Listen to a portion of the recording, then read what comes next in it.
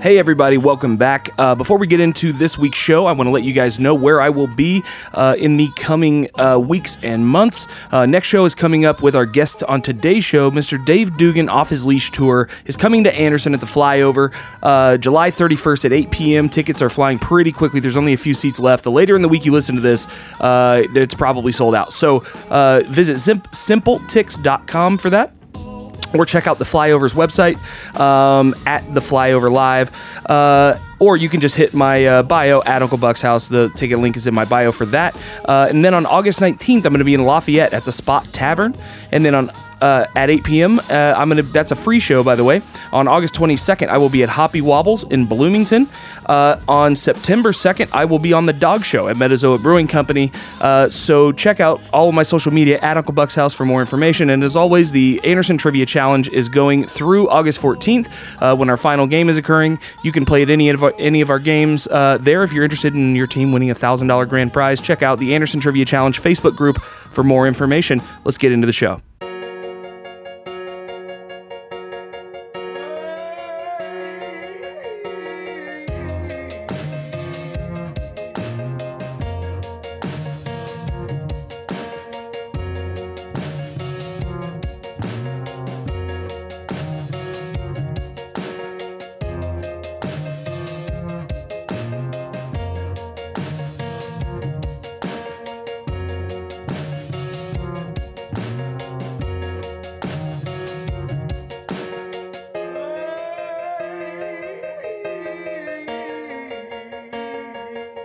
All right, ladies and gentlemen, welcome back to Uncle Buck's House.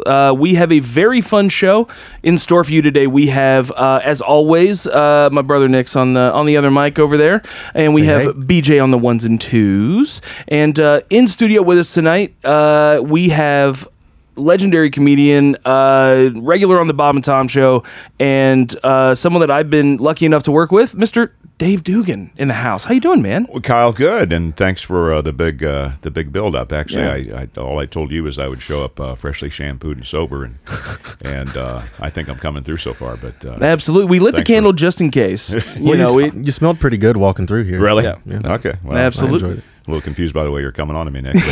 I think, yeah, it's good to be here with you guys. Yeah. And we're super excited because coming up next week, this week actually, on Saturday, we have a big show coming to Anderson at the Flyover. Mm-hmm. You're bringing your Off His Leash tour through town. What can people expect from the Off His Leash tour? Well, it's basically, I think the Off the Leash thing happened because of, or was created, I guess, during the pandemic, even though there weren't any shows to do right then. Sure. But, was sort of where the concept came from, and it also was inspired. My daughter's an artist, and she's in high school, and she just kind of came up with this concept of wanting me to do a real animated type face, and then she did a whole thing like you saw the artwork. Oh yeah, yeah. So that's when I thought, I think I'll call this the Off the Leash tour, just sort of meaning once things get running again, to sort of be. You're letting the dog loose. Letting the dog loose. There you go. Exactly. And but as far as content, I mean, maybe it's slightly edgier than before in certain areas, but it's kind of the same. Sure. The same deal. It's sort of just it's just sort of a way to come up with another title for a tour. I mean, yeah, sure, absolutely. Those tour titles for so many times over the years that yeah. But, absolutely. So now your stuff isn't is generally family friendly. Just most of the time that I'm familiar with, and if not all the time. Like, is that the sort of thing that you have just found a comfort in, or it was just something that it was where you wanted to go with your career and how you wanted to work?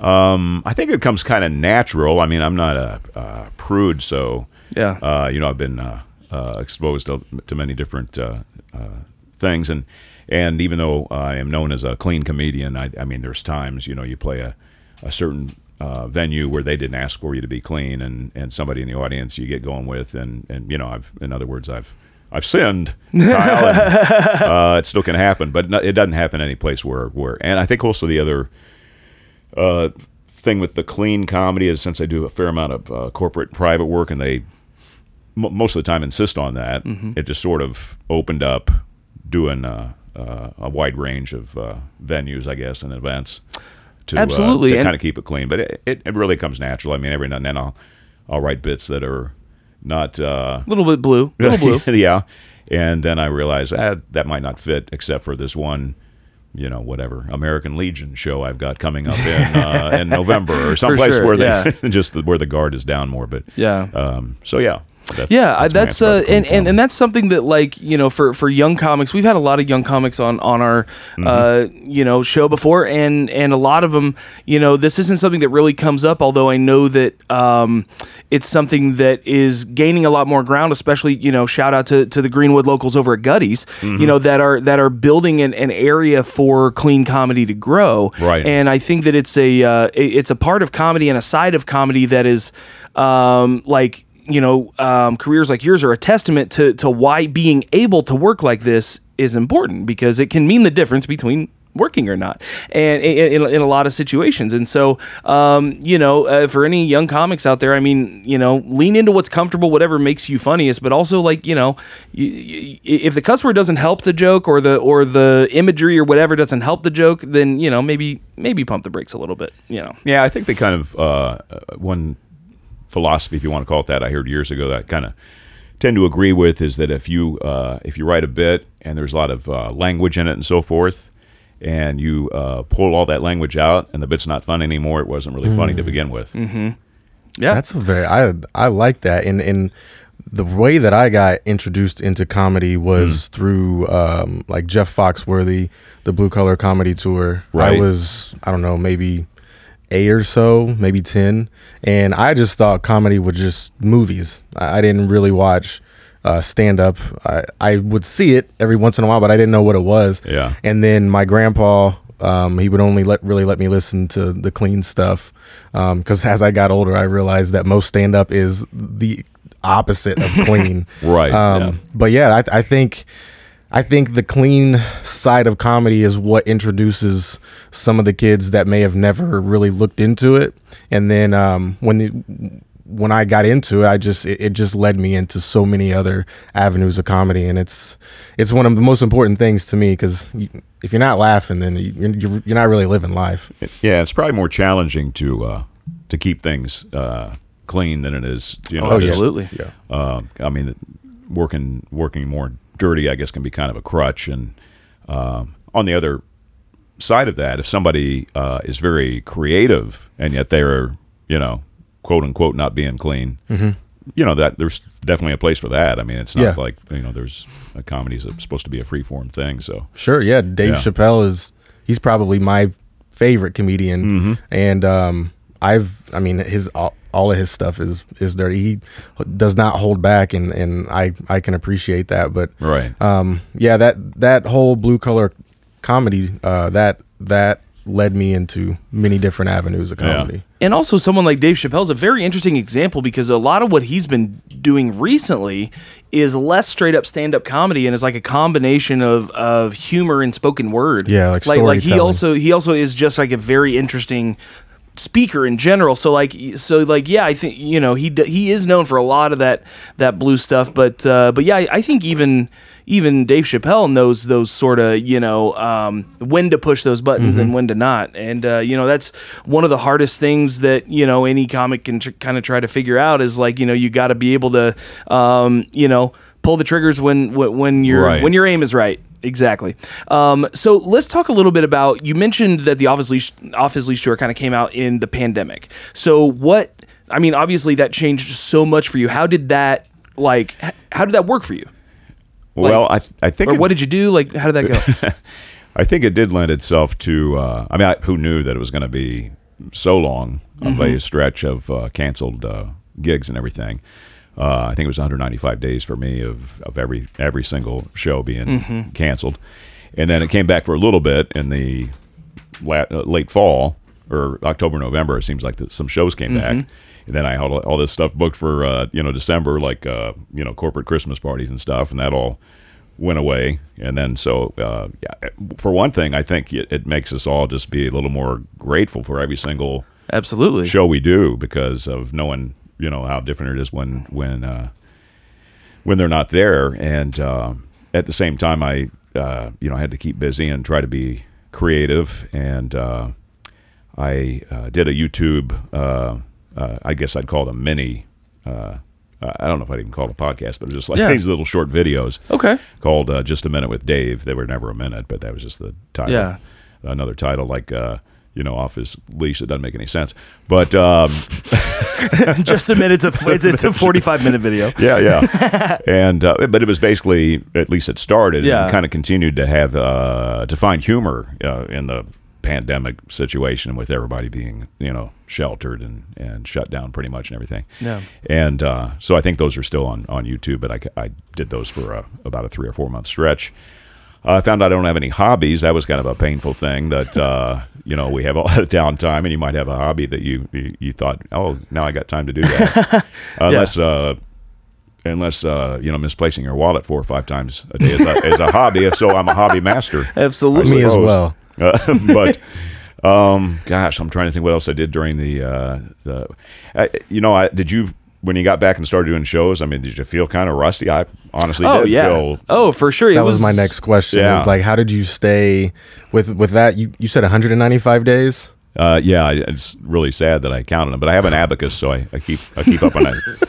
I keep up on exact statistics. How do you? So I'm assuming days. the videos kind of helped you stay sharp. But what made you, what kept the rust off from, and what made it so that you're still comfortable going up there after that long layoff? And obviously, people's perspectives of the world are different now. And so I think it was just sort of a humility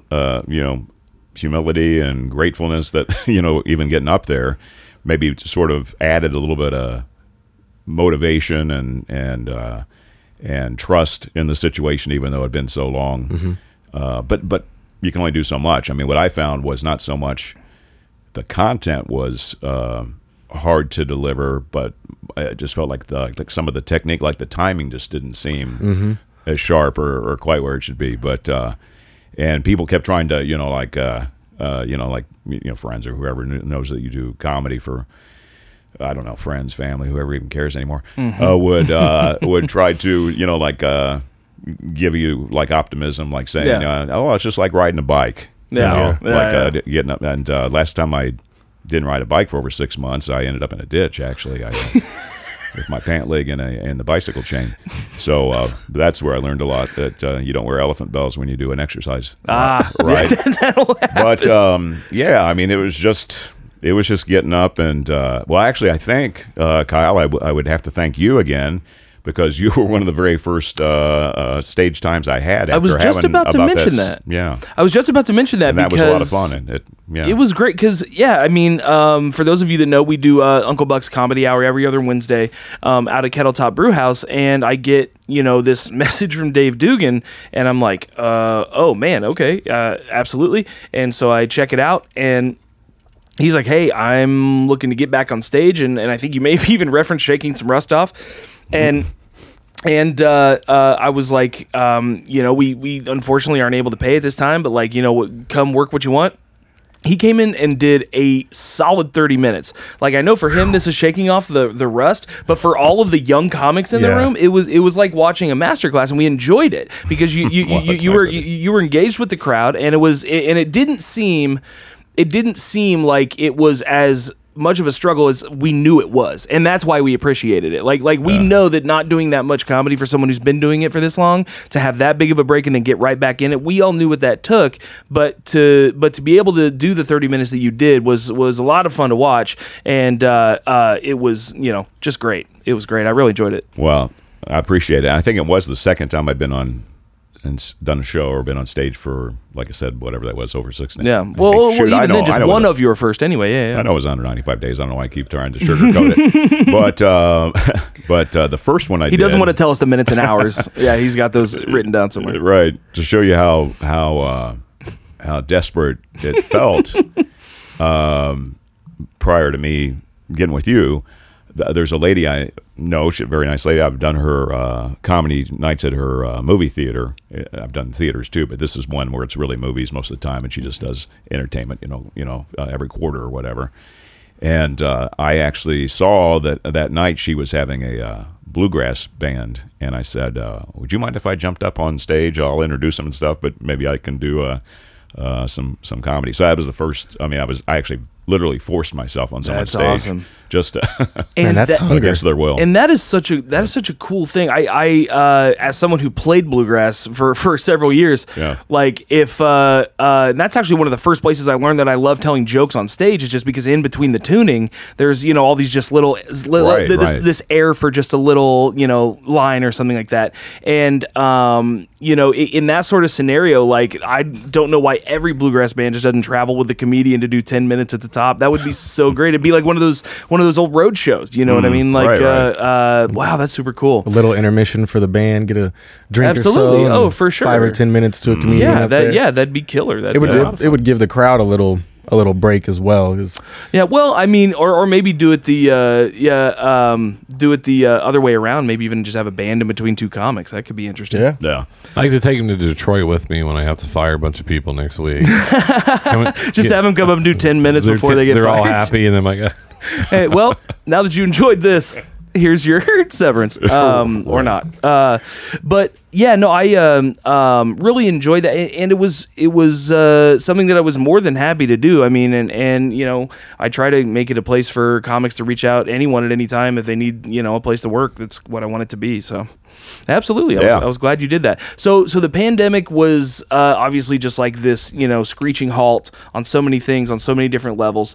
And so throughout the pandemic, you said you didn't really have any hobbies. Did you develop any hobbies, or did you find other things aside from your videos to like, did you pick up chess maybe? I don't know. It was just kind of the videos and, I guess I did do a few things. I wouldn't call them hobbies, but that I thought about doing and just never really found the time for. I did the genealogy. Oh yeah. Deal. Ancestry.com. Yeah. There you go. And I discovered I'm from Carmel. So that was $159 down the drain. But no, that's fantastic. I think it's just. Yeah, there were things that came up. It was nice. Spent more time with family, and it felt like I was going to the grocery store constantly. I don't know why, but it just felt like every time, doing the masking up and going and getting all the. Because for a while I was getting groceries for my dad, my other family members that were outside our family, and I have a hard time enough getting our family, like everything, where I don't have to backtrack several times and all that. So it was a 2-hour. Yeah, that took up a lot of my life. 2 hours in the grocery store sometimes. I absolutely cannot stand going to the grocery store anymore because it does. It's like a 2-hour trip. We have 2 kids, and they always want something, and then. We're not smart enough to make a list for some reason. We have phones that you can literally talk into and say, hey, can you I need this, this, and this. We have an Alexa, and you can literally say, I put this on my grocery list, put this on my grocery. Never use it. Spend 2 hours at the store. So now I go online and I do the Instacart. Oh, yeah. It is so convenient. Yep. I spend way less money, and I only get the stuff that I know that I'm going to be eating for that week for the most part. Right.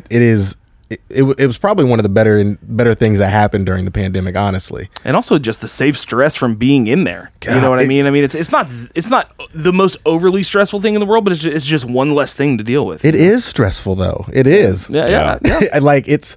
I'd never thought I would say going to the store is stressful, but if you don't have a list and you're just looking at things like, do I need that? Yeah. I think I need that. And then you get home and you're like, damn it, I walked right by it and I did not pick up the flour or whatever. And you have to work around all the shortages that were going on. Yeah. Where they'd, it started with toilet paper, the obvious stuff, hand sanitizer, and all those. And then there was then like chicken and the meat, coins. I mean, it's something every week. One time I did find this out that they never had a shortage on pumpkin spice. Yeah, absolutely not. They had leggings. Pumpkin spice and leggings. Yeah. September through November, you could not. In fact, I challenged myself one day. And I thought I'm gonna try to find just anything that doesn't have pumpkin spice in it to take home to the family, and it was very hard. They had to have a diet of basically just Brazil nuts and large cottage cheese and vodka for a while because everything had that damn pumpkin spice in it. So that is so true. Like, they have to have that stuff just stockpiled somewhere. Just like September 1st hits and they just dump it in everything. Right, it's just one of those things. Must be missing out on heartburn medicine too. Exactly. I went to Walmart. Our dog just been having seizures, right? So they just prescribed the dog Valium. Yeah. So I had to go to Walmart. That's not our regular pharmacy. And so I have AP with my best friend, and I drop off the prescription, and she's like, have you ever filled for this dog before? And I'm like, I don't think so. And she went through my name. She's like, well, what's the dog's name? I was like, oh, it's Ruby. Well, what's the dog's last name? I was like, dogs have last name? Robbins. Oh, wait, your dog, you guys don't do the last name thing? No, with we your do. dog? We have, it's Ruby and Robbins. Yeah. But I was putting my dog on the grid. Like, Ruby's been off the grid. Yeah. Yeah. Yeah, Like, she's known now. I had to put she's a in the phone number. system. I had to put a phone number down for the dog. Yeah. And the lady she's like, well, we close in like 20 minutes, so I need all this information. Yeah. And then at the end, she rings me out, then takes the pills down the other counter. She's like, you need to follow me. And I'm like, why is she so mad at me for? I didn't say anything smug. We sat there and were quiet. And she goes, well, this is Valium. You know you can't take this, right? Oh, she thought you was trying to get messed up. Right away, assuming that I'm just going to be taking medicine for my dog. Well, it is Greenwood. And then she goes, how long have you had this dog? And I was like, well, 3 years. Where'd you get it? What? Started asking what color the dog was. Like it's not a real dog. She's Yeah. thinking there's not a Ruby Robbins is getting I was like, Valium ma'am, now. I am not going to take these. These are already pre-sold. Yeah. This addiction water glass you gave me, BJ, is all of a sudden making a lot more sense. Absolutely. I got this glass. I wanted water when I got here, and I get one, and it's got not only the rehab center logo, it's got an 877 phone number if you'd like to call them. So Yeah, it's actually, and the name on it is Ruby. That's crazy. right. Interesting. That makes sense. What do you know? 877 Ruby. I thought they wanted the phone number because they were going to text Ruby when her prescription was done.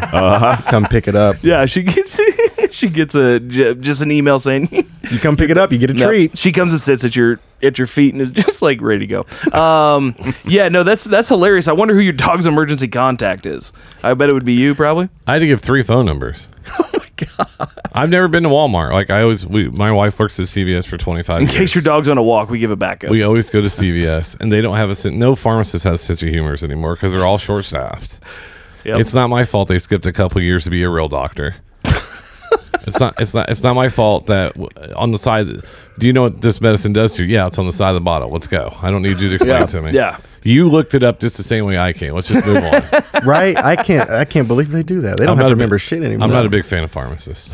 You know what? I've got to stick up for pharmacies a little bit because you're right. They are understaffed, and I noticed a complete mood change because of that.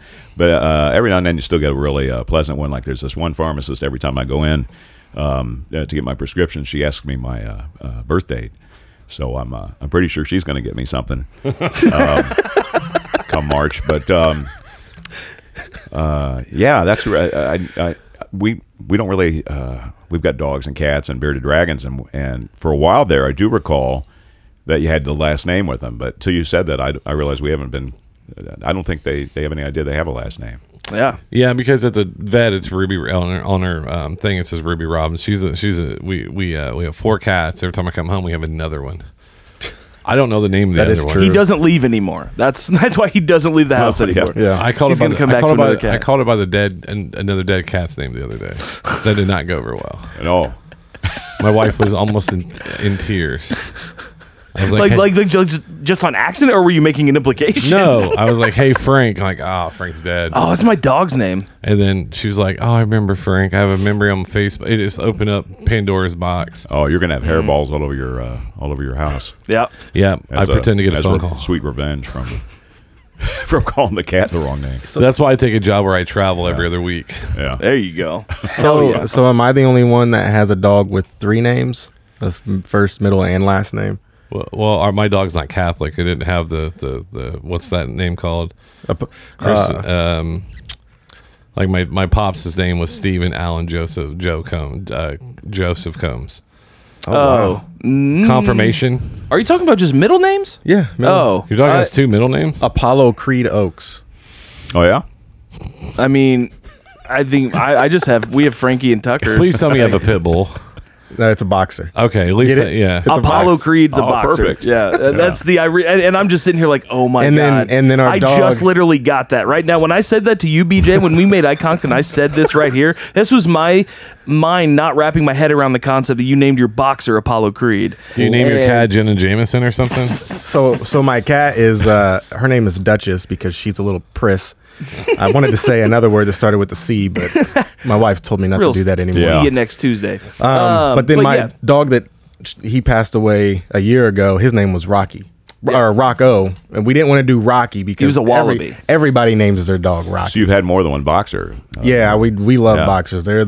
Yeah. They are great family dogs. I grew up with pit bulls, and I love pit bulls. I just wanted something different. Wanted something that I'd never had before, and boxers, they were. This is bringing back Pretty fun. memories. That's the very first dog I had was a boxer. Oh, When yeah. I was like 7, 8 years old. I don't know how long you guys have, or if somebody could play the blues harp. I'll tell you this story I was gonna say they made boxers back about no, I'm just Joe kidding. the boxer. Oh, thank you. They made boxers back then. Yeah. Believe it, that's okay. I think I just got punked. But anyway, that's all right. So let's get into your kind of start in comedy, because one of the things that, like, you know, so many, you know, young comics have the same start story. They're like, my friend said I was funny. There was a local open mic. I went and checked it out, and that was the thing. So for someone like you that's been you know in a career for quite a while, how did you get that ball rolling? How did that go for you? You mean after all the other possible tasks and jobs I did? Oh, sure, up until absolutely, the club yeah. started? Like I mean, like you didn't just get out of high school and become a comic. I bet. Oh, gotcha. You know? Okay, yeah. The the jobs I had. Well, I mean, I did all those things as a kid. I had a paper route, which I quit over a mean dog, by the way. Oh, Yeah, because people didn't have their dogs, all cooped up back then, or even on leashes. It was just free for all. And so our neighborhood dogs were running all over the place, and it was. Sadly, it was a dachshund, but it was a very mean dachshund. You should have seen the devil teeth on this thing. And so I had a paper route. I did the, when you mow people's lawns, all that stuff. I went through things. But my first, I guess, actually, job, it would probably be for my dad's a builder, retired now, but a custom builder. And I worked construction a couple of years when I was in high school for him, a couple summers. And I didn't have the family, all the family except for me, you know, his dad, my grandpa, the uncles, everybody was in the building business, and I just didn't take to it. And it was hard work. It was like I would shovel pea gravel like for 8 hours a day. And again, if you have a blues harp, this really would come in handy right now. But I mean, I just found out it wasn't very very handy. It was like I was allergic or something to hard labor, and so I think that's my problem too. I think it's- yeah, and it was embarrassing because my dad has like these big, just perfect for building, like those Grizzly Adams. They're more like paws. I think. Yeah. They're not really. They're like two catcher's mitts, sort of thing. Yeah. And I've got these frail Mother Teresa, fit for handing out prayer beads, but nothing much else. So the building business definitely was, and plus I'd embarrass him. I think, in front of people, if he'd say, could you go get my Phillips? And I'd come back with a putty knife or something. I got you, Dad. Is this right? That kind of sounds like me. So yeah, that definitely was not my calling card. So the closest I think of anything job-wise that I had that would at least possibly be able to more naturally evolve into stand-up was radio, which I did in high school. We had a really good radio station, and that was really kind of a pivotal, I'll try to say it right, pivotal, point in my life, because that really, I became very passionate about it. So when I started college, that's why I kept transferring college to college. I'd go where the radio job was that I wanted to do. So I did that for a few years before the first comedy club opened, and I never really got radio out of my blood. I did a show for about 12 years on Sundays, in fact, at the alternative radio station here in town. Okay. Called the Hangover Cafe, and it was like the best if you are into. If you're really into radio, it was the best situation you could ever be. I could say anything I wanted. I could play anything I wanted. Oh, nice. And then, corporate radio finally came out. Sure, and just had these preloaded playlists. And, Definitely not doing that today. That's for sure. Yeah, and it was a specialty show. I mean, the rest of the station was very formatted.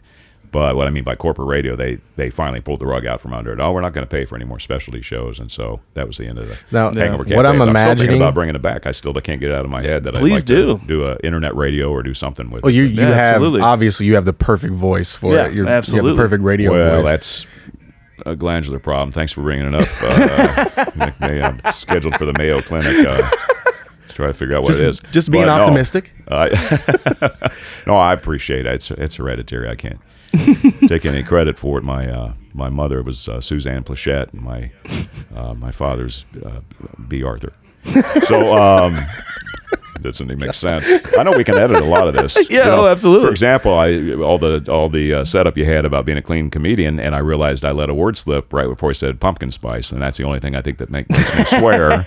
So I'm assuming BJ will edit that, and people won't have to hear the slight swear word before pumpkin spice. I mean, we can try to find that time signature in there and get it out of there. But I can also just let BJ know that he goes through here and reads it, and if there's ever anything we need to take out, we can make it happen. Really? Because I can see that being a real career derailer for me. Exactly. So like I could just just be like, I'm going to call somebody this and clap my hands, and he would be able to take it out. But no, I mean, it's one of those things where like generally, we are to the point where like, there are days where we come in here and just like we're like, did we really say that on mic? But then there are days where we're like, let's kind of pump the brakes a little bit. Right. And I love the balance. I love the balance there. I think it's just one of those things that like also can have from that paradigm can have a little bit extra punch because you're not expecting the sort of left turn. But yeah, no, that's something we can take care of if we need to for sure.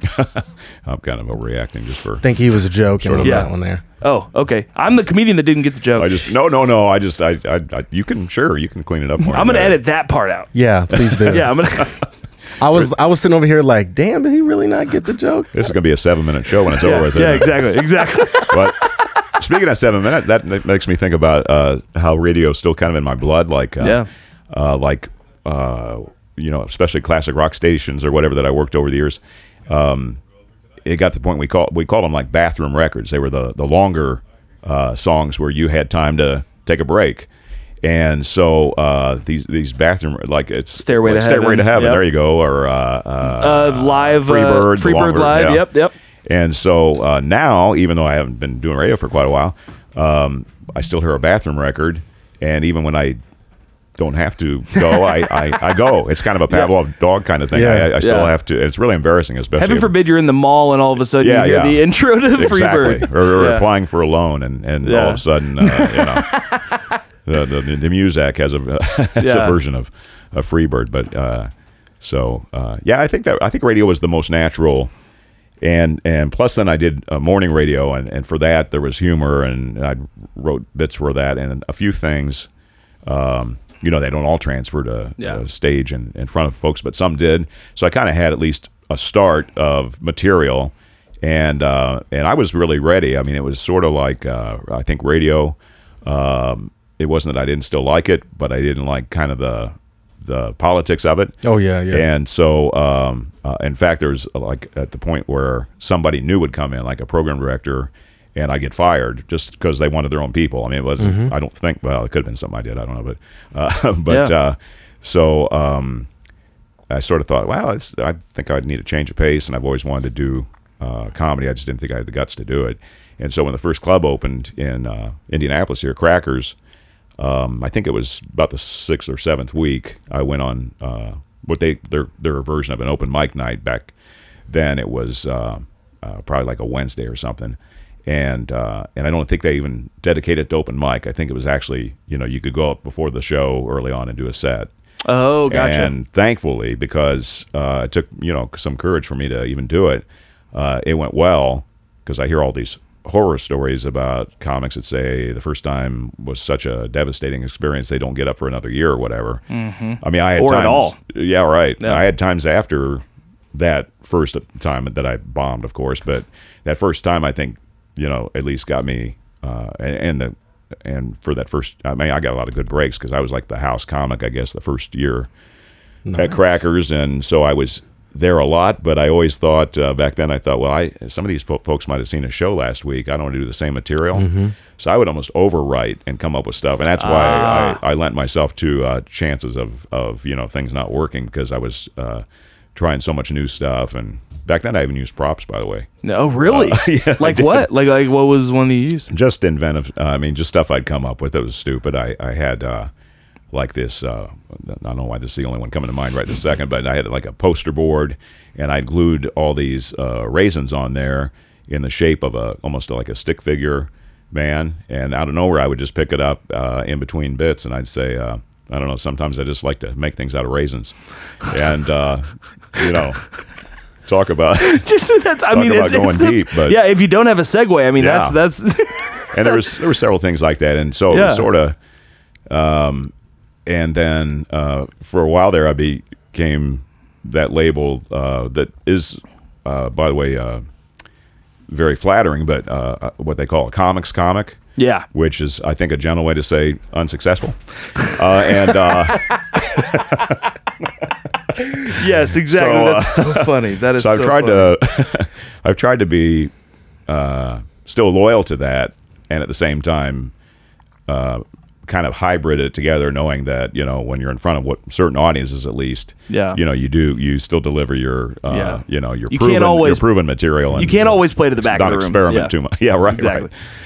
And that's such a funny thing, because like there's a big difference between watching a comics comic. Like I've seen a couple people that I would put in that realm, like Andy Kindler, I think is a comics comic. Yeah, I love Andy Kindler.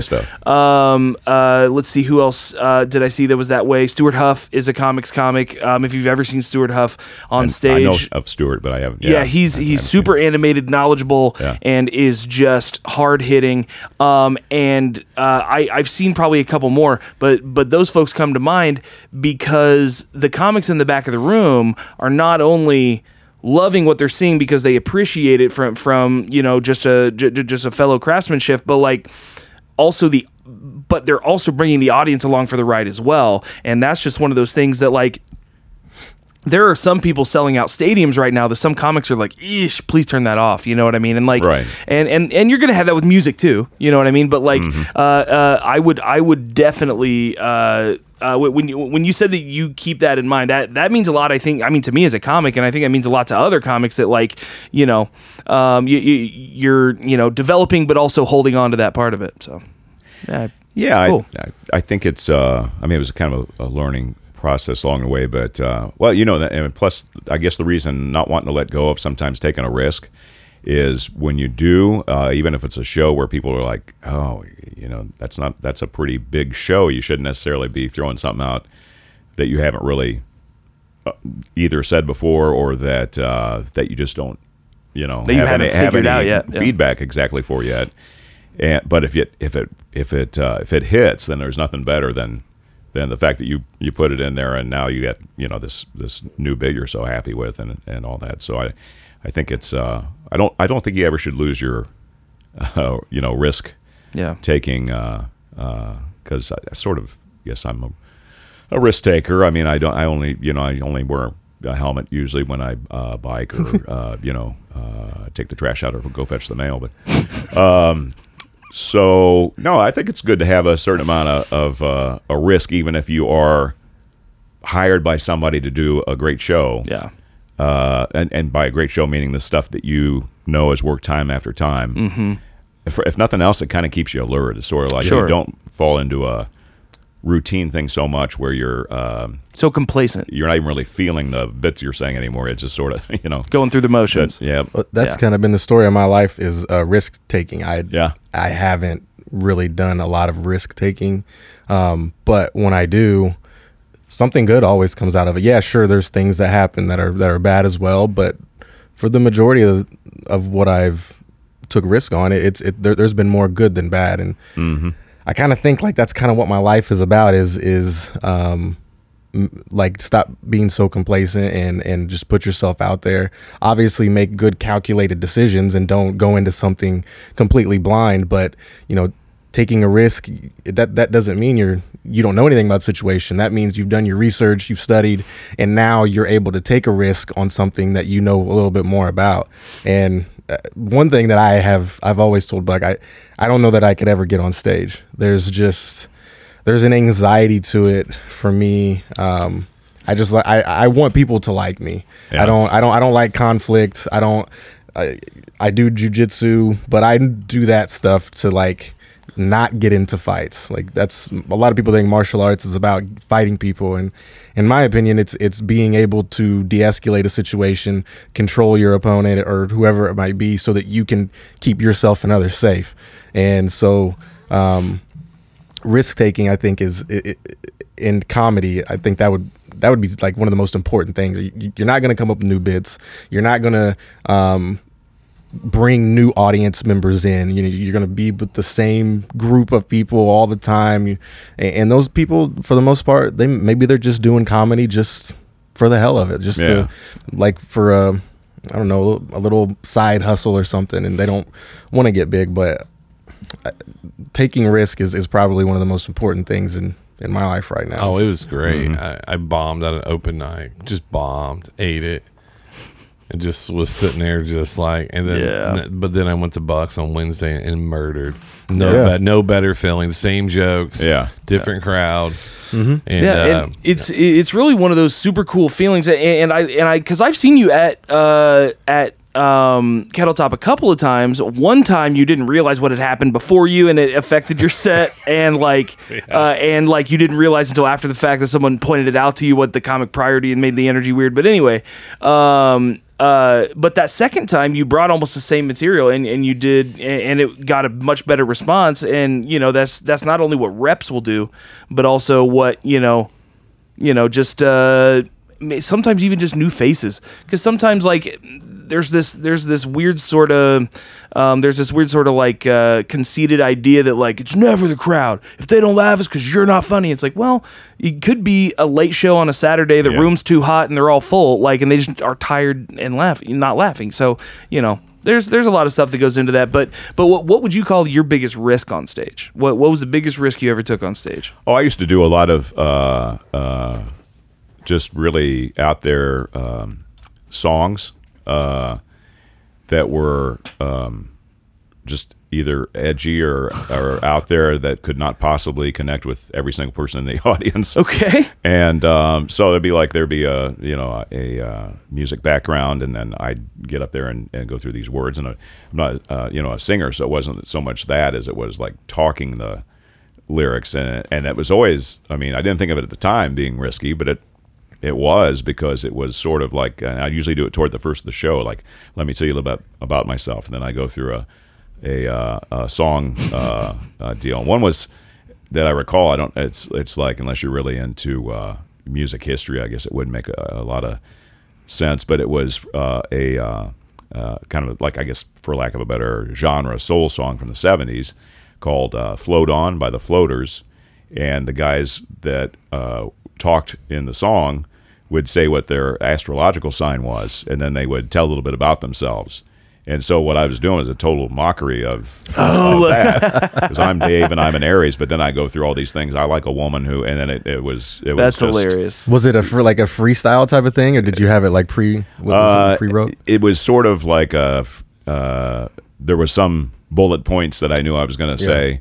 And then it sort of developed into a thing that became a little more scripted. Okay. Yeah. After doing it time after time. And there must have been some about it that I enjoyed doing it, in spite of an awkward moment it could create some places. And maybe that's another thing I like about comedy. I kind of like awkward moments sometimes. I think if you know how to play off of them, at least it can kind of add a little human element to a show. And so everyone couldn't relate to awkwardness. Oh my God! Yeah.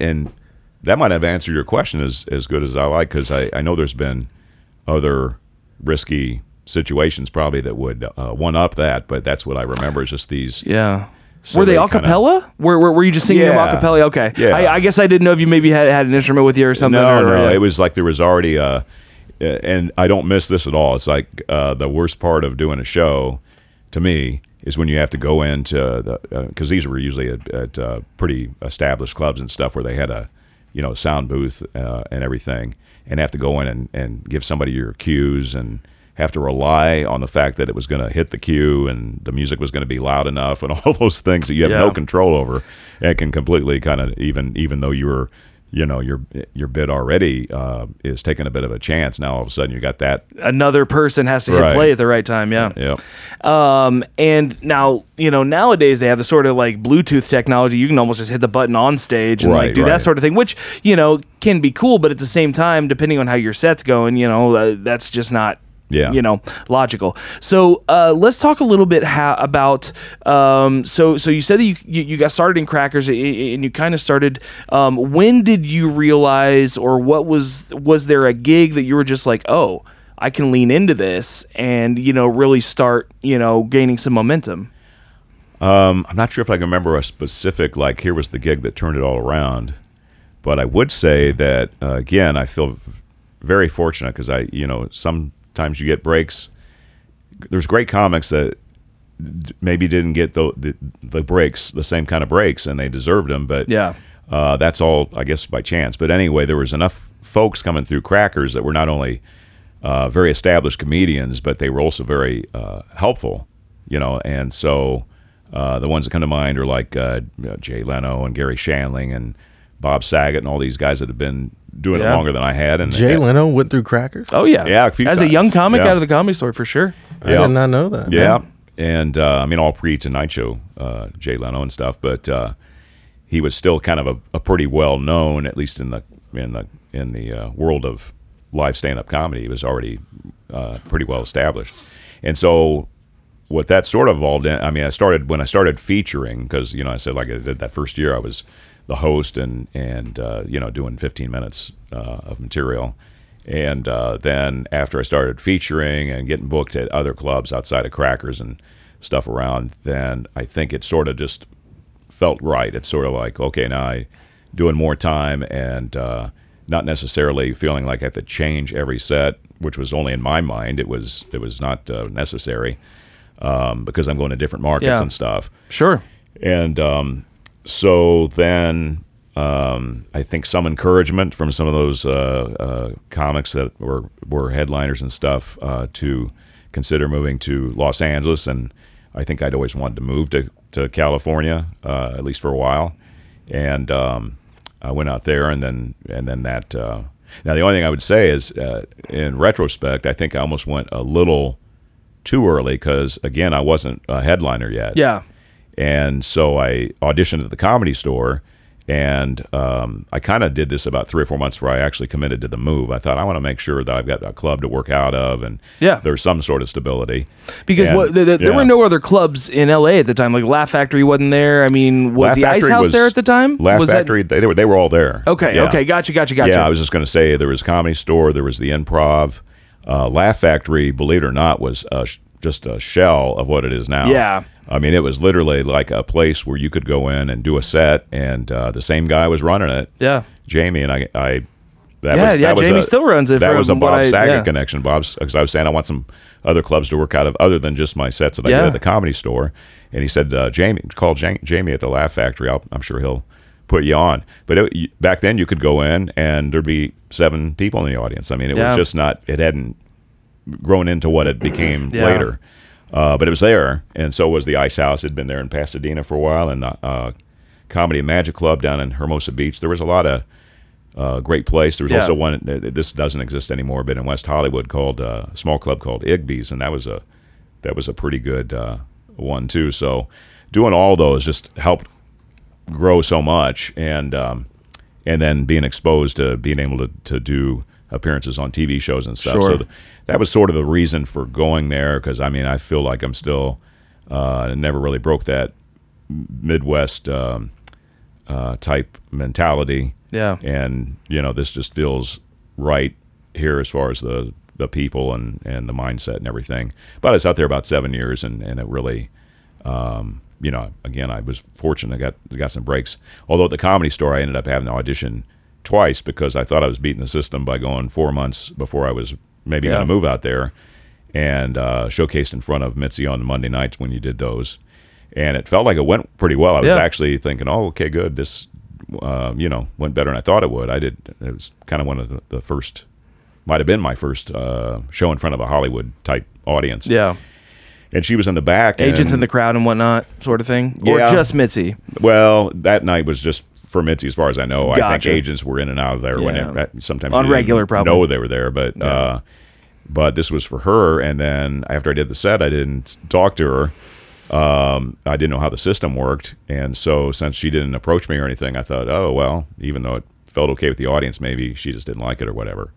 And so I end up calling back. Just because I thought, well, if I don't find out, I'm not going to have peace of mind. And this was like a 1 month vacation of trying to see if everything was going to fall in place enough. And so I called, and the lady that worked for Mitzi, her assistant, said, yeah, she liked you. She couldn't figure out why you didn't come over and talk to her. So that was what you had to do there. You had to find her. And so I said, oh, well, that's great. And she goes, matter of fact, she'll give you sets if you want to call in every Monday, and they give you the sets that you have for the week. And so I said, well, I'm going back home. I leave for Indiana tomorrow. So 4 months passed, and then I called and I said, hey, I don't know if you remember me, and did a showcase back in September. And she goes, oh, yeah, I think I remember. And she said, give me a call back. I'll talk to Mitzi. She goes, Mitzi can't remember you. You're going to have to showcase again. So I thought, well, this could blow everything. Now I've committed to moving here, and I got to showcase again. If this one doesn't go as well as the first one, then maybe it's done. But fortunately, it went fine. And then I killed it twice. Went over to her afterwards like I was told to do. Yeah. And do you remember who you showcased with? Or were there any major notables on like at the store? Oh, other people that same night, or just like that were like in your class that, or like as you were trying to get into the Comedy Store at the same time. Oh, I got you. Yeah, there was a whole bunch of guys. I don't know if they're and I still remember them. Just like I don't know what happened to all of them. Some of them I do, but most of them weren't, as I recall, household names. If you want to call it that.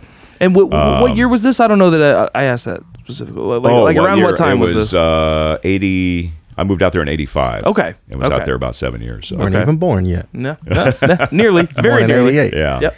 Yeah, I was 7.5. I was. What's the sort of a child prodigy, early bloomer? Yeah.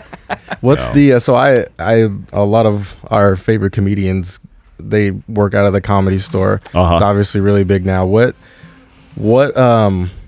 is it about that place that like brings so many people there to like because not everybody gets big, like you said, out of the Comedy Store, but it seems like everybody just flocks there because that's where they think their name is going to get out from. I guess it's just the history. I mean, as far as when it really became a club was I think maybe in the early 70s, around 72 comes to mind. I don't know, from reading history of it.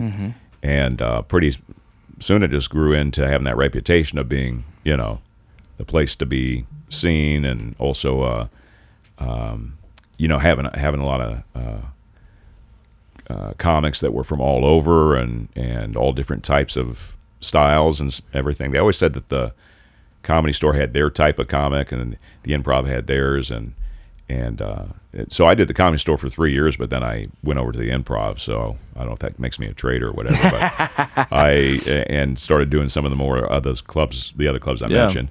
But again, part of my problem is, and this was, I go in with only enough material as a feature, really, as far as my experience anyway.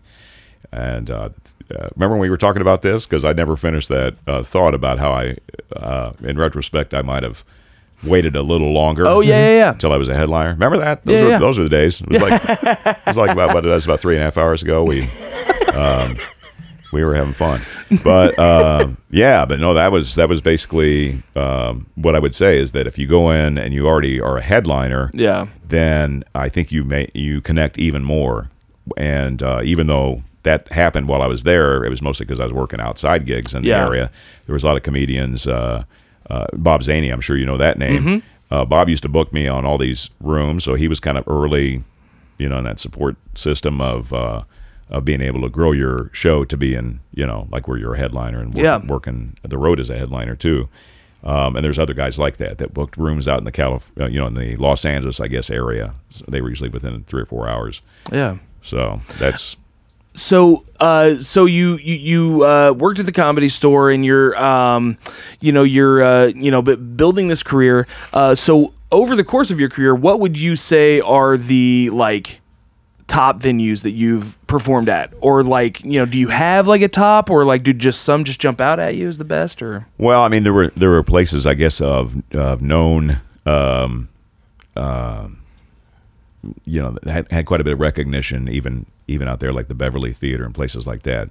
But I think, and I've done some outdoor shows that were, huge audiences, but they weren't there to see me. It was like I'm opening for Chicago, or I opened for Meatloaf once, believe it or not. There you go. And and those feel challenging, because if they're not there to see you, a lot of times they're even still getting in their seat. And stuff while you're up there, doing your shtick. But it was still, I guess, good experience. My favorite venue would be in general theaters, because you have that ideal situation where the audience is all facing you, and they're there, they're there for the reason to see the show, and it just has a lot of good focus, I guess, is why I like theater. So I would say, as far as a type of venue, not a specific one, but it would be that. In fact, the last show I did before the pandemic was at a theater.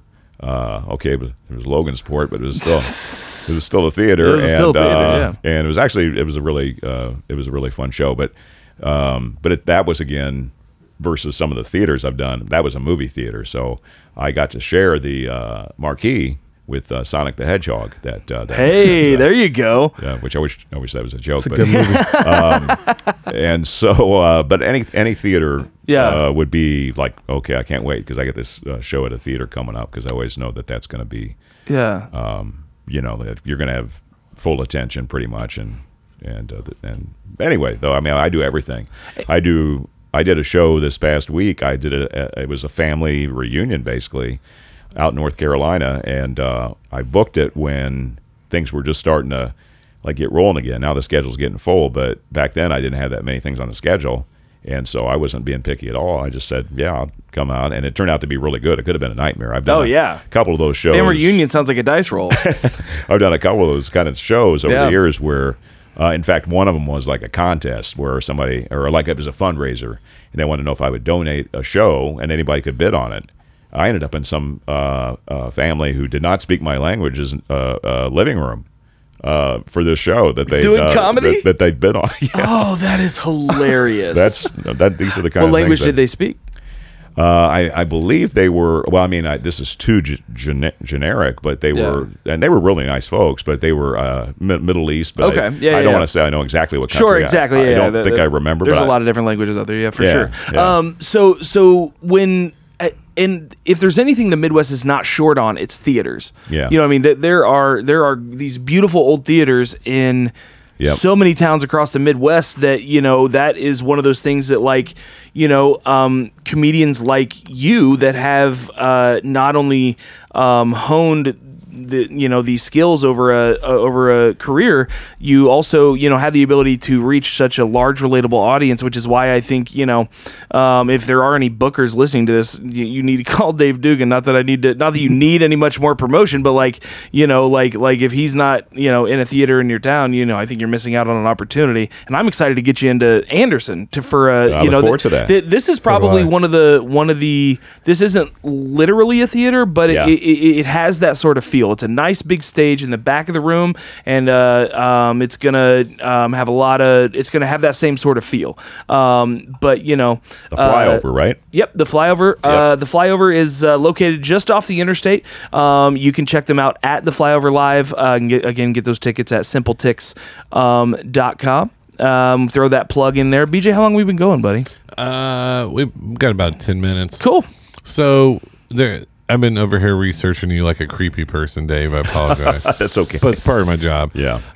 But one of the I've things been that comes stalked by the best. No, I don't know that. If I was prettier, you'd probably appreciate it more. But you did Dick Clark's nighttime show in 1985. Is that correct? That was the first national TV show I did, yeah. Holy cow. Dick Clark back then had, and I don't want to interrupt if you were going to ask a question about it, but I was going to say he had like literally rotating late night shows on Friday night where it'd be on for like 2 seasons. And then he'd come back with another one it was basically the same thing he's always done. It was like the bandstand where he's got mostly music, but he on this particular one now, instead of just music like bandstand, he was interjecting a stand up. And so oh boy, I guess I get that. Actually seeing a photo of that. Oh, nice, BJ. So and by the way, nice had a trace of sarcasm to it, but yeah, he was great. He came up after the show and said, not only did he say, I really liked what you did, he specified a bit, which at the time was so it shows you the time period. It was like a David Byrne Talking Heads bit that I did. One of the more risky ones, by the way, because that one did not always play well. But he liked it, and I did it on that show, and this will really set the tone of the time period. The musical guest on with me was the Thompson Twins. So that's a name that I honestly don't know much about the Thompson Twins, but I've heard my very mom and her friends reference the Thompson Twins. Yeah, I know. I'm 41, so I remember the Thompson Twins. Yeah. So what you love playing theaters, and I mean, obviously, clubs have been such a big part of your career as well. Are there any clubs that while you're while you're doing theaters, are there any clubs that you will go back to no matter what if they called you? Oh, let's see. Since I have fallen out of the club circuit, so to speak, it would be Wiley's. Yeah. I mean, it's not like I don't work there anymore. Yeah. I just haven't pursued to book there because I've probably been there 30 times over the years and gone through a couple of different folks that were running. Shout out to Wiley's in Dayton, by the way. If you haven't checked out that club, check them out. I always loved that club. I'd still say I like I don't want to specify because I like the Indianapolis clubs a lot, so I don't want to just say I'm only only like this absolutely. One club. But as far as out of town, I would say that one comes to mind.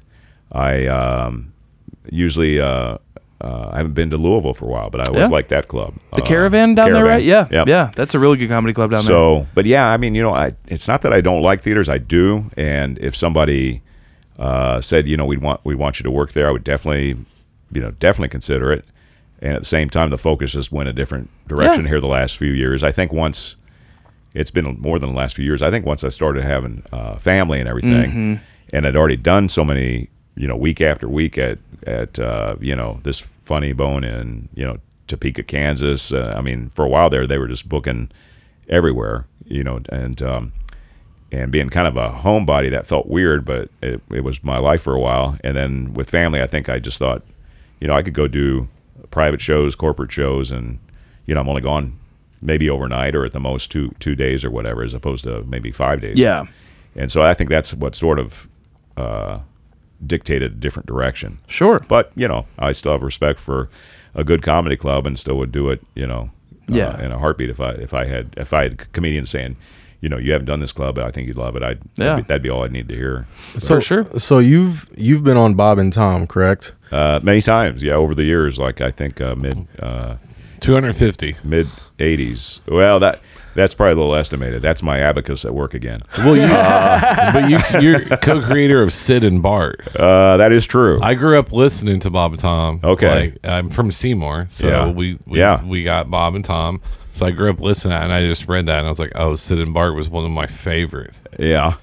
Well, I'm glad that's very fun to do. It's a very dark side character for me. It's sort of not me at all.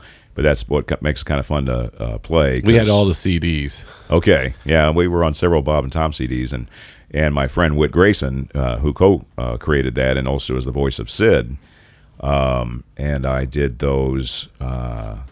gosh, I don't know how many years, and went on these Bob and Tom trips when they used to do the trips to Disney World and the Bahamas and everything for Super Bowl weekend. Oh, yeah. And those were some of the most fun ones. Those ones didn't end up on CDs, by the way, because they were the quality was good enough to hear that day, but it still lacked a little bit of the studio quality. Yeah. So that stuff was like a one and done, and those were some of the most fun ones we put together. You know, you mentioned the Bart McAllister character, and this might be too long of a story. We got to wrap this up. Well, I mean, I don't know that we're on a hard time. I just like to know when we're around about an hour. I think you're okay. I got to be honest. I didn't know how this was going to go, so I left my car idling. But it's no longer out there. I checked. It's gone. Yeah. So you got all the time in the world. Some a fan of the Sid and Bart days sent a custom-made baseball bat, and it was based on a bit we did, which was called This Big Old Club. And he he made the bat himself. I think he was actually from the Kentucky, maybe even the Louisville area, at the home of the bats or something. Mm-hmm. And sent it to the show. And then Dean, the producer at Bob and Tom, said, "I think this should go to you," or whatever, to me and Sid. So anyway, this story I'm getting ready to say this because it just happened this last week. I'm going out to visit my son and doing that show for the North Carolina family reunion. So I'm heading out east, and I've got a car full of that baseball bat, which I never took out of my car yet. I've got the bat. I've got. I'm going out there to take my son's his stuff because he's still moving in out to Maryland. He just graduated. He's going to start teaching history, and he collects all these things. So he's got historical weapons, and helmets and different things from the medieval years and all that. So I've got a car not only with that bat, but now I've got a crossbow because that's his, and he's going to teach archery in addition to teaching history at the high school that hired him. That's cool. And I've got a sword, this huge axe it's razor sharp, and I'm heading to Washington D.C. So the only thing missing was a Viking helmet with a lot of fur on it for me not to get detained, so to speak, I guess. So it looked very suspicious and it didn't even cross my mind. My wife actually pointed out, she goes, "You realize what all's in your car and where you're heading, right?" Yeah, you're already on a list. Right. And depending on the bumper sticker, depending on the state, kind of could go either way. Yeah, exactly. Yeah. Coming here to get King Arthur? Right. Uh-huh. So have you ever thought about getting back into radio, or maybe not even radio, but just like podcasting? Well, I have. It has crossed my mind, and especially I think that YouTube, those little short videos was sort of dabbling into that area in case I would want to do that more as a full-time thing. And but radio, I guess, because so into music, and my daughter, who's 17, but she likes the same kind of stuff I do, which means she likes all the kind of alternative, well, not alternative like mainstream alternative, but I guess the deeper, what some people call college rock stuff. But it has that timeless sound that still sounds like it could be from the 60s, and that's the kind of stuff I like. So I like absolutely. I like the new and the old stuff like that. She does too, and she's on the radio station, the same one I was at in high school. And so I'm literally thinking about, this has given me the motivation to get the type of show I had on before, but I would guess internet. I just don't know if there's any terrestrial radio that would even be open to that anymore. Podcasting is pretty much taken over the whole radio talk show type of thing. It's well, there's Thirsty Goat Entertainment, which Dustin Roller, who we know, they just started their own music channel, ThirstyGoatRadio.com. So they're playing the music that they want to play. So there's even that. They built that off of their podcast. Rockfin, I think, does some stuff like that as well. Yeah, I think so. But yeah, and it also is so much easier to distribute as well. And I highly endorse any idea that you have of getting back into radio. And I, would love to help you with any questions that you have in that realm. And I think BJ, I mean, not that you don't have the resources that you need, but I mean, in the podcasting realm, there are a lot of local podcasts that wouldn't exist without this guy right here. So if there's anyone to give you at least a step in the right direction, then I think I would like to get your insights. So once we wrap this up, yeah, I've actually worked with Jess Hooker actually. Oh, okay. Yeah, that's one of a good friend of mine. Yeah. Yeah, no, I'd like to hear what you have to say, because that's part of it, is like if just wanting to do, a radio show, and I'd like it to be a combination of comedy and music, or humor and music at least, and that's easy to say on paper, but then there's all the rights to that music and stuff that you have to do, and By the way, Warner Brothers, I still can't stand Universal Music. Well, one of the things about we distribute through Anchor. Okay. And Anchor is owned by Spotify, who owns a lot of the rights to that music already. Right. So if it's they kind of cover that on the top. If you distribute through Anchor through I can just do it from my phone. He sends me the file. I put it on the internet for my phone, and it's that easy. And they are okay with us playing these songs at the end and any other songs, because sometimes we'll watch music videos and break them down for whatever reasons and stuff like that. And so we are able to play all these because Spotify already has those licenses. So that could be a means of easing that process for you too. Huh. So we can talk a little bit more of that technical shop after we get the mics off. But I'm thinking we get the mics off, wrp this up, and back by the dumpster we have a chat. Yeah, absolutely. I think he's going to beat the shit out of me. I was going to say, what are we doing back there? He's going to kick my ass. It's going to take me out back there. That's not where I do that. I don't do that by the dumpster. There is a woodshed out back. He's got weapons in his car. That's right. He's got medieval weapons in the car. And the car is idling, ready to go. He's ready to get it in. I delivered most of those weapons. Successfully. But the bat is still in the car. There you go. Yeah. It's either drugs or an ass whooping that's going on back there. So let's one more thing before we wrap things up here. An accolade that I'm glad BJ didn't mention, because I wanted to mention it, is that you are a world record holder. Is that the case? For Roundabout. How does this work? Well, since my hometown is Carmel. Yeah. And they have more roundabouts than any city in the United States, which I think is 130 some, if last count, maybe more than that now. I don't know. I decided, I was kind of tied into a fundraising situation. For Cancer Support Community is a group that does an annual Laughing Matters show every spring. Yeah. And I was booked to do that year, so I thought, well, I'll tie into that. I'll see how many laps I can do around a roundabout, cause some more awareness for the fundraiser. Yeah. And even raise some funds, which we did. And so I picked one of the roundabouts at Carmel, and did 717 laps. I think I could have done more, actually, but anyway, nature called, and I didn't no think cups I had. in the car. Yeah. Well, I'm drinking a large Coke from McDonald's, and I had myself all stocked up with water, so I did it to myself. But 717 laps was maybe more than I thought when I just tried to envision how many I would do. Yeah. And so I think this is great.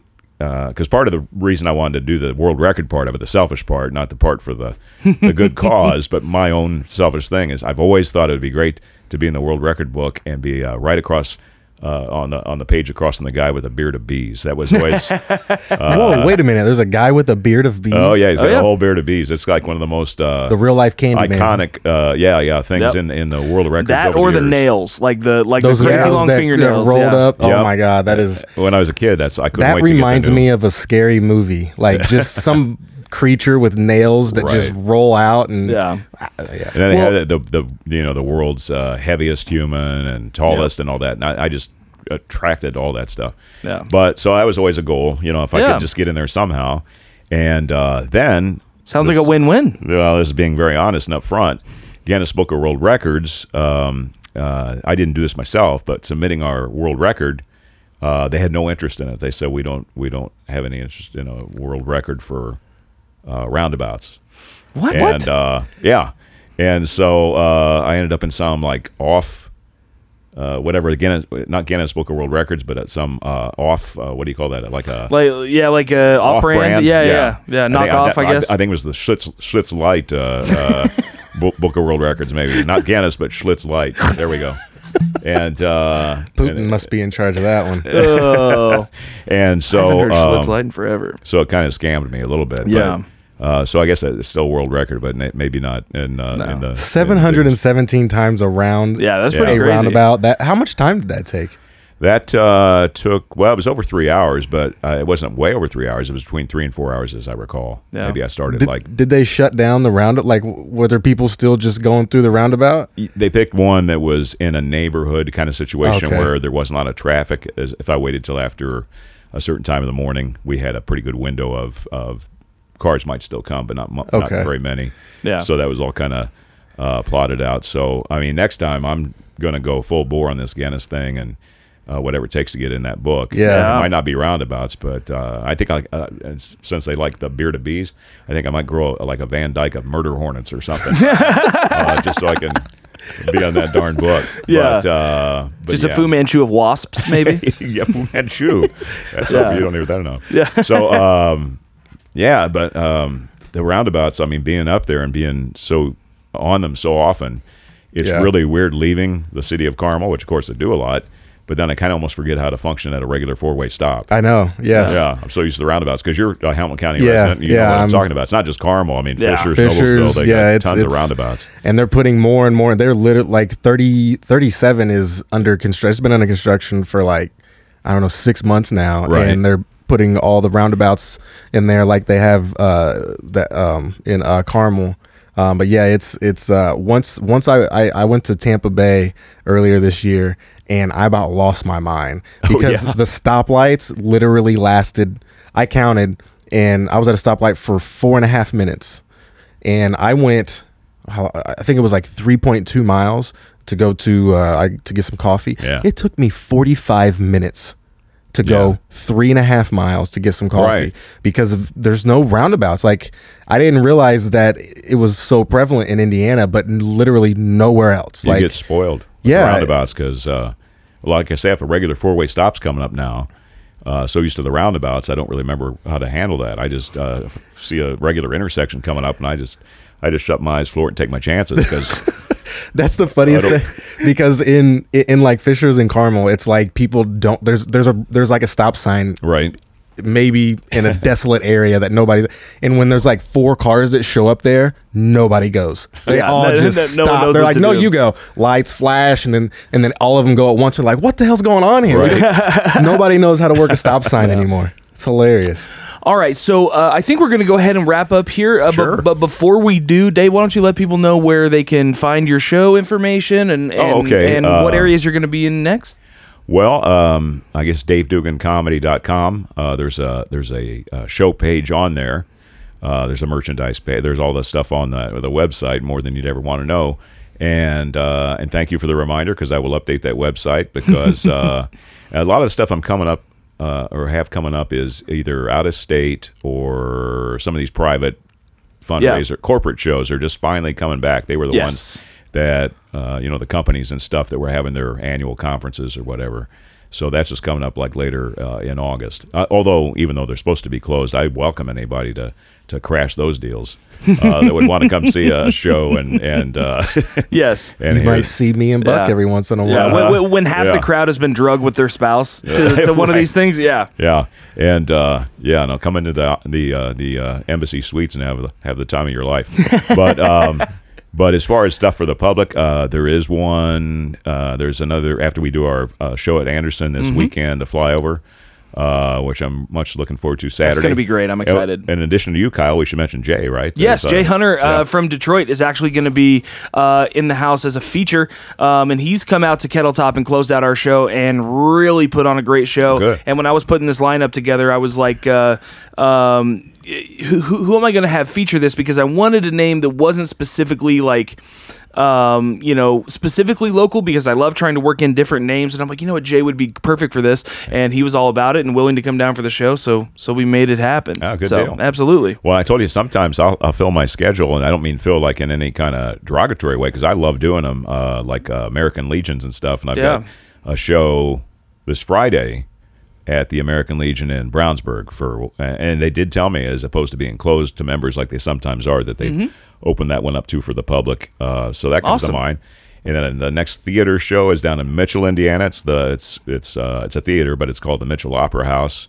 That's on August 13th. That's very awesome. And Hell then yeah. there's some stuff later in the month that's for the public too, but most of the things are private or way out of town for a while. Gotcha. Well, maybe we'll see. Well, that means you need to get out to Anderson this Saturday. Yeah. So if he's doing, a lot of private stuff and everything else is going to be a couple hours, it sounds like. Yeah. Get your butt up to Anderson. Let's have a good time. The show starts at 8 o'clock. Tickets do increase at the door, so you'll want to jump online and get those tickets in advance. Also, we do have 4-pack discounts available. You can save money by getting a 4-pack VIP or 4-pack general admission. And it's the Flyover is one of those cool venues that I'm excited to bring comedy to because it's a size of room that Anderson doesn't really have. Like the Kettle Top is great for like the 100-person crowd. This is comfortably 2.5 times that, and it's just one of those really cool rooms that us over here at UBH Presents are excited to bring. So do you want to plug your social media? Do you have a specific at Dave Dugan comedy? Well, I mean, people can find me on Facebook. The business page, I guess, if you want to call it that, is it doesn't sound like business, but is the Dave Dugan Comedy for an overdue mortgage page. Then I have my own personal page, so people can find me with that. I'm on Twitter, but I hardly use it. Gotcha. Instagram, but I don't use it that much. I'll use it for our Flyover show. I'll be sure to throw stuff out that way.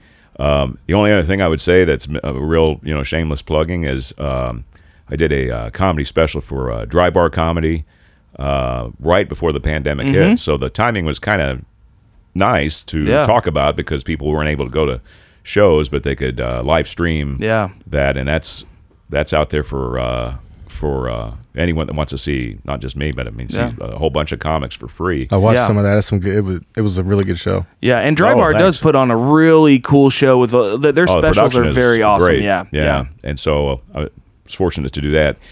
And if people that do go see the Dave Dugan comedy special, Human Cannonball, want to comment on it or like it or share it, I guess that's part of the whole thing. And again, I told you how bad I am at the politics. I'm not a good marketer at all, but that's supposed to be. They got people for that. I have a feeling if people don't go and do that, like people don't watch it and comment enough, they'll just take it right down. They'll just take my show right off the post. Hey, I'll tell you right now. I'm going to go ahead and tell y'all that are listening to this, go download, comment, and share that Dry Bar special around, and also laugh at it because it's funny as hell and you'll enjoy it. It's just it's a small moment of your time to really enjoy some great joke writing and delivery. So Dave, I want to thank you so much for coming on the show today. Kyle. Nick, you want to let people know about your social media, man? In Oaks 55. Cool. Also BJ, you got anything you want to mention here at the end? No, it's been a pleasure. I grew up listening to him. I don't want to make you feel old, but I think we did that earlier. I think you did that earlier, yeah. Don't forget about, you were out of the room, BJ, but I accidentally when I was talking about pumpkin spice, I got all feisty and I used a swear. So you might want to edit that because I do have a couple corporate shows coming up that might fire me before I get there. But you can keep Nick said hell. You can keep that in. I apparently didn't get the joke. I think I said ass too. Oh, okay. But guys, as always, you can follow me on social media at all forms at Uncle Buck's house, and you can see the latest shows, trivia, whatever. We have several things coming up at UBH Presents is my new production company. Again, one last time before we log off, we want to get you all out to the Flyover this Saturday. Their tickets are moving as we speak, and so if the later in the week you're listening to this, the better chance it is it's sold out. So get a chance to hop online, simpletix.com. Just search Dave Dugan, and you'll find him on there. Again, there are 4-pack discounts available. And as always, be good to each other, and we will leave with Glenn Campbell's Good Riddance, Time of Your Life. All right. And take care, y'all.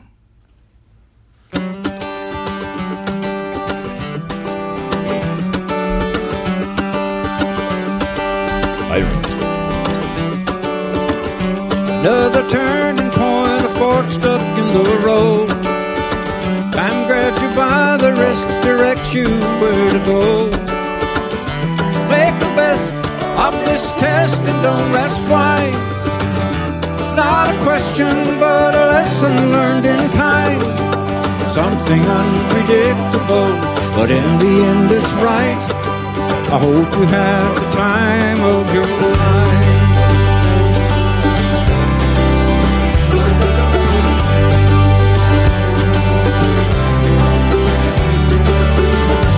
Take the photographs and still frames in your mind. Hang it on the shelf in good health and good time. Captures the memories and best in all try. That sort of stuff makes it a little bit different than your standard radio interview. I got you. So, but yeah, man.